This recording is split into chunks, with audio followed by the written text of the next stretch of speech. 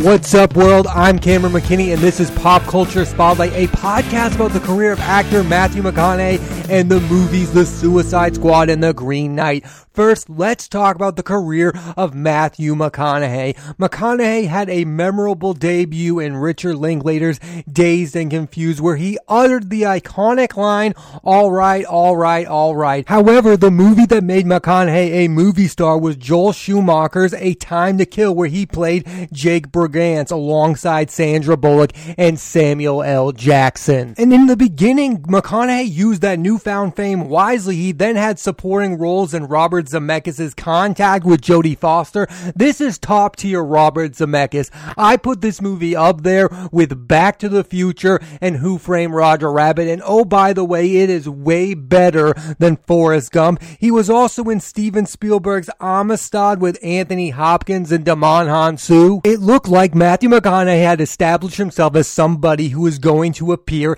in top-notch films directed by top-notch filmmaker. His career then went in a completely different direction. McConaughey became the king of the rom-com, starring in 5 romantic comedies: The Wedding Planner with Jennifer Lopez, How to Lose a Guy in 10 Days with Kate Hudson, Failure to Launch with Sarah Jessica Parker, Fool's Gold again with Hudson, and The Ghost of Girlfriend's Past with Jennifer Garner. I'm not saying these movies are all bad. They have some entertaining moments and they made a lot of money. It's not that surprising that McConaughey stuck with this genre, but his reputation was kind of tarnished at this point. He was not thought of as a top tier actor anymore. McConaughey was no longer viewed as a respectable actor until from 2011 to 2014, he went through a career resurgence that was dubbed by many as the McConaissance. During that time period, he starred in the movies The Lincoln Lawyer, Bernie, Killer Joe, Mud, Magic Mike, Dallas Buyers Club, The Wolf of Wall Street, and Interstellar, all critically acclaimed. And not only had he reestablished himself, he took his career to new heights, and his peak was in 2014, where he won an Oscar for Dallas Buyers Club and was Emmy nominated for his performance in the HBO miniseries True Detective with Woody Harrelson, which is widely regarded as one of the best TV shows of all time. What I personally love for that run of Matthew McConaughey movies is he was working with top tier directors: Steven Soderbergh with Magic Mike, Christopher Nolan with Interstellar, and Martin Scorsese with The Wolf of Wall Street. I love that scene between Matthew McConaughey and Leonardo DiCaprio. I also love that scene in Interstellar where he sees that his kids have aged. I mean, Matthew McConaughey became, from 2011 to 2014, the most reliable actor in all of Hollywood, and that is a far cry from the guy who only starred in romantic comedies. I mean, he went from a guy that only worked in one genre to a guy who appeared in films with so many different genres.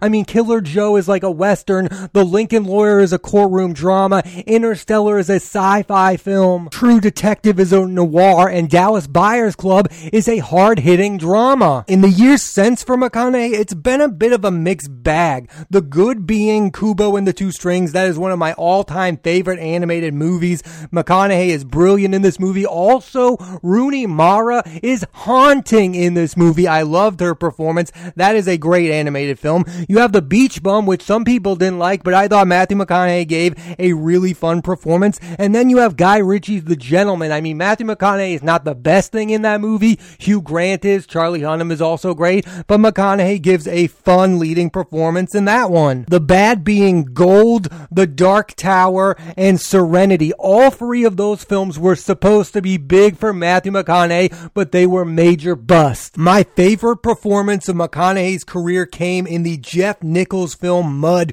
where he is playing this larger-than-life character. He has great chemistry with Ty Sheridan, and it's just a fun performance. It's the one I think about when I think of Matthew McConaughey. I love this movie. Not enough people have seen the movie Mud. It is phenomenal, and I highly recommend it if you haven't seen it. The most underrated performance of McConaughey's career was in Ben Stiller's satire Tropic Thunder. In it, McConaughey plays a Hollywood agent who will do anything to make his client happy. It's the best comedic performance of his career. And I know when people talk about Tropic Thunder, they talk about Tom Cruise, but I think McConaughey is equally funny in that movie, and his scenes with Ben Stiller are hilarious. Thinking about McConaughey's career, it reminds me of another major Hollywood star, Ben Affleck. I think Matthew McConaughey and Ben Affleck have a lot in common. Their careers are both roller coaster rides, up and downs. I mean, their careers began with major highs. I mean, Ben Affleck won an Oscar for Good Will Hunting.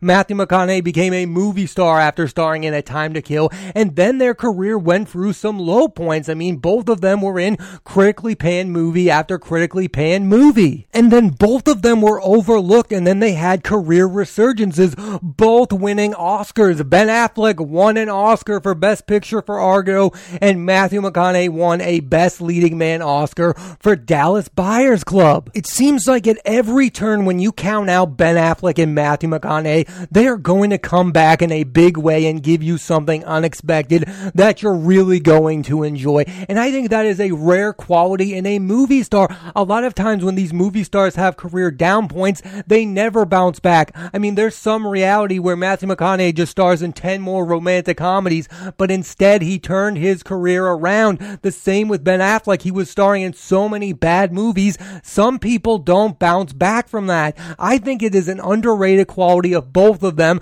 that they bounce back from bad movies. Reportedly, McConaughey is set to reprise the role that made him famous as Jake Bergantz in the sequel miniseries A Time for Mercy. Here is the Matthew McConaughey performances I highly recommend: Dazed and Confused, A Time to Kill, Contact, Amistad, Lincoln Lawyer, Bernie, Killer Joe, Mud, Magic Mike, Dallas Buyers Club, The Wolf of Wall Street, Interstellar, Kubo and the Two Strings, The Beach Bum, and The Gentleman. Let's switch gears and talk about the movie The Suicide Squad. Here's a quick synopsis. Once again, Amanda Waller brings together a group of the worst supervillains to go on a top secret government mission, this time to shut down a dangerous experiment happening on a South American island. This is a sequel to 2016 Suicide Squad. I know, big title change. They went from Suicide Squad to The Suicide Squad. Overall, I like this movie. Let's get into it. Returning from the first movie is Margot Robbie, who has the best action sequence in the film.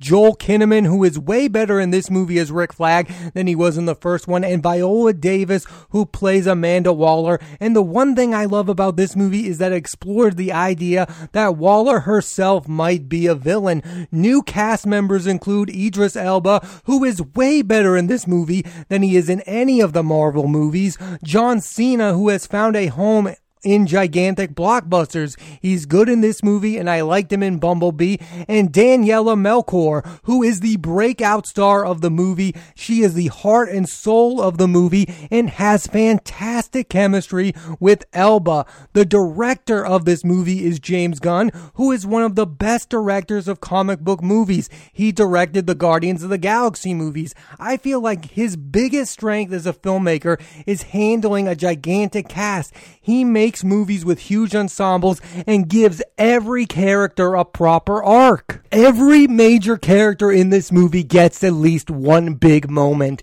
and that's a big credit to James Gunn, whose next film is Guardians of the Galaxy Volume 3. I cannot wait for that movie. I know Chris Hemsworth is going to be in that movie. Chris Pratt will be returning. I mean, I want that movie immediately. I love the Guardians of the Galaxy movies, and this feels kind of like that. I mean, James Gunn has a very unique style, and that style shows up in this movie. And while this movie is a huge improvement on the first one, I still think it has some of the same major flaws. Like the first movie, this one lacks a fun bad guy. For me, Birds of Prey is a better movie because it has Ewan McGregor as Black Mask. When I think about comic book movies, I think they come down to who the good guys are and who the bad guy is. You need to have a fun bad guy. Also, I feel like this movie is lacking the star power of the first one. There is no Will Smith as Deadshot, or dare I say, Jared Leto as the Joker. This movie could have used bigger names other than Margot Robbie. One thought I did have watching this movie is usually people complain about how there are no stakes in these movies, yet in this movie a lot of key characters die, and I find that just as laughable and found it ironic that it felt like nothing mattered. Yes, when you watch these superhero movies and you think think there are no stakes, you think to yourself, well, nothing matters. But then you get the opposite. They end up killing off a lot of characters, and I still thought, wow, nothing still matters. I think this movie is fun. It's way more critically acclaimed than the first one, although the first one made a boatload of money, over $900 million, and because of the pandemic, this movie won't come even close to that. I feel like the same fate is in store for the Venom sequel, Venom Let There Be Carnage. Remember, those were the two movies that were critically panned that made a boatload at the box office. Suicide Squad and Venom. Fans liked those movies, but critics hated them. What's ironic is those ones are going to end up being blockbuster hits, while these critically acclaimed sequels, I don't know about Venom Let There Be Carnage. I have a thought that maybe critics won't like this one, but this movie, The Suicide Squad, while critically acclaimed, won't come near to that box office number. If you like comic book movies, I recommend you check out The Suicide Squad. Let's switch gears one final time and talk about The Green Knight. Here's a quick synopsis. Gawain is the nephew of legendary King Arthur and has not yet taken his place as a knight of the Round Table when on Christmas Day he is challenged by the Green Knight, a mysterious figure who sends Gawain on a quest that will test who he is as a person. This was one of my most highly anticipated movies coming into 2021. This movie was supposed to come out in 2020, but it is finally here, and boy did it live up to my expectations. And one of the biggest reasons why is its leading man, Dev Patel, who has become one of the most reliable leading men working today. This film and his last movie, Personal History of David Copperfield, are quite similar. In both films, he plays a character who has a definitive viewpoint of how his life should go and what equals success. With this character, Gawain, success for him is being perceived as a knight. I think this is the best performance of his career so far. He has the rare ability to make any character likable. He gets you to root for whoever he is playing. This should, although it probably won't, get Patel his second Oscar nomination after he received a supporting Oscar nom for Lion. Patel's next movie is Monkey Man, where he will not only be starring, but also he's making his directorial debut. Also in The Green Knight is Alicia Vikander, and this is the best use of Vikander since Ex Machina. In this movie, she is playing dual roles, and in one scene, she gets an incredible monologue. I think she is someone, when in the right movie, can be super effective. I loved her in Guy Ritchie's The Man from U.N.C.L.E. Lately, the films she's been appearing in haven't been as good. Jason Bourne and Tomb Raider. I feel like she is way better in indies directed by auteur filmmakers like Alex Garland, Guy Ritchie, and David Lowery, rather than appearing in blockbusters. The rest of the supporting cast includes Joel Edgerton from Warrior and Boy Erased, Barry Keoghan from The Killing of a Sacred Deer and Dunkirk, Sean Harris from Mission Impossible, Rogue Nation and The King, Aaron Kelly Mann from Falcon and the Winter Soldier, Sarita Chowdhury from Homeland, and Ralph Ineson from The Witch. Joel Edgerton will next appear in the Obi-Wan TV series on Disney Plus and the movies 13 Lives with Viggo Mortensen and Colin Farrell, and The Brutalist with Sebastian Stan, Vanessa Kirby, and Maureen Cotillard. Barry Keoghan's next films include Eternals with Angelina Jolie, Richard Madden, and Kumail Nanjiani, and The Batman with Robert Pattinson, Paul Dano, Jeffrey Wright, Zoe Kravitz, and Colin Farrell. And you can next see Ralph Ineson in Joel Coen's Tragedy of Macbeth with Denzel Washington and Frances McDormand, and in Robert Eggers' The Northman with Anya Taylor-Joy, Nicole Kidman, and Ethan Hawke. The Green Knight is written and directed by David Lowery, who is one of the very best filmmakers and one of my favorites, up there with Christopher Nolan and Noah Baumbach. He makes a movie feel special because of how unique his films are. His track record is terrific. He directed Ain't Them Body Saints, Pete's Dragon, A Ghost Story, The Old Man and the Gun, and now The Green Knight. All of these films are vastly different and are in different genres, but all of them feel connected because they feel grounded, even the ones about a green dragon and a mythical Green Knight. What I love about The Green Knight is this movie is so many things. It's a coming-of-age story. It's a movie about how man is ruining nature. It's an epic adventure, but most of all, it feels like an event. When you watch a movie at the end, you want to feel like it was worth it, and this movie makes you feel that and more. This film also has some amazing quotes. At one point, Alicia Vikander's Ethel questions Patel's Gawain's quest for for greatness and ask him why is goodness not enough. And in another moment where Joel Edgerton asks Gawain, what do you hope to gain in facing all this? Gawain responds with honor. This is why a knight does what he does. I think those two quotes symbolize what this movie is about. In life, we are all after something we can't fully explain, and we all think once we have this great moment, it will define who we are. Gawain is after something he can't even explain to someone. He thinks that becoming a knight and going on a great quest will change who he is as a person. It will change how people view him, but it will not change who he is. In a weird way, this movie reminded me of 1917, the World War I epic. Both films have a central character that goes on an epic quest and meet a lot of side characters along the way. Also, both movies are visually stunning. One major difference is the character in 1917 is far more noble than Gawain is in The Green Knight. He's on his quest for glory. He is after something. This movie might not be the swashbuckling journey a lot of you want it to be, but I think it offers something much more than that. It is relatable on all levels. Every human being does things for the reward, and we think once we get that reward, our entire lives will change. Well, this movie shows that no matter even if you get your reward, things are going to end the way things were supposed to end for a character like Gawain. I feel like this movie is one of the very best of 2021 so far. You have two great performances by two great actors, Dev Patel and Alicia Vikander. I think they should be in the Oscar discussion for their performances. David Lowery is a master filmmaker. It's time for him to get an Oscar nomination. Also, all of the other side characters are given a moment to shine. Barry Keoghan is great as a scavenger when he steals Gawain's things. Joel Edgerton is that rare actor who can be both a great leading man and a great supporting actor. Also, Sarita Chowdhury is incredible in this movie as Gawain's mother. I mean, I first saw her in Homeland. I haven't seen her in a lot of things, but man, is she great in this movie, and she's kind of the villain of the movie. It's also interesting to see Sean Harris play King Arthur. This is a guy who plays a bad guy a lot. He's the bad guy in 2 of the Mission Impossible movies, and he's kind of the villain of the movie The King. And you have Ralph Ineson as the Green Knight with his booming voice. I mean, he has a commanding presence in this movie. The look of that character is astounding, and it's even more astounding once you find out that no CGI was used to make that character. What I think this movie is really about is the realization of that one moment that you think is going to change your life is not going to change your life, and once you figure that out,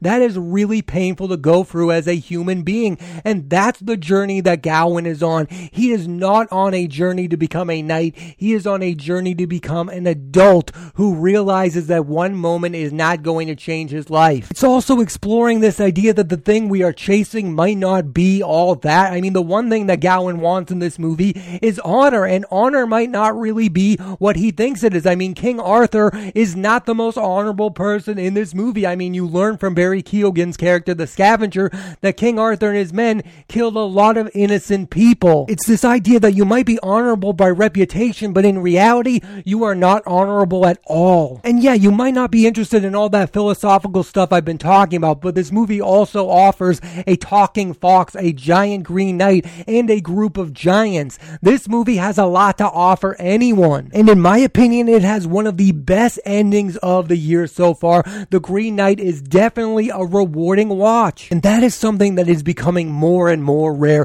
The Green Knight takes you in unexpected directions, and that's something else that I love about it. Yes, it's great to go into a movie and to get something that you absolutely know what it's going to be, but I also love the surprise of what a movie could be, and that's what a lot of A24 movies do. I mean, The Lighthouse, that was unexpected. It came out of nowhere, and the same thing with The Green Knight. This is one of the best movies of the year. David Lowery is a fantastic filmmaker, and you get great performances from Dev Patel and Alicia Vikander. What else could you want? I highly recommend you check out the movie The Green Knight, because it's one of those movies you will be thinking about long after you end up seeing it, and that's what I want from a movie like The Green Knight. Yes, I want to have a fun time, I want it to be entertaining, but I want to think about what it's all about, and that's something I love about this movie too. I don't think you can fully grasp what The Green Knight is all about. It's about so many different things that each and every person can get something different from it. Thanks for listening to this edition of Pop Culture Spotlight. I'm Cameron Cameron McKinney, and there'll be a new episode of the podcast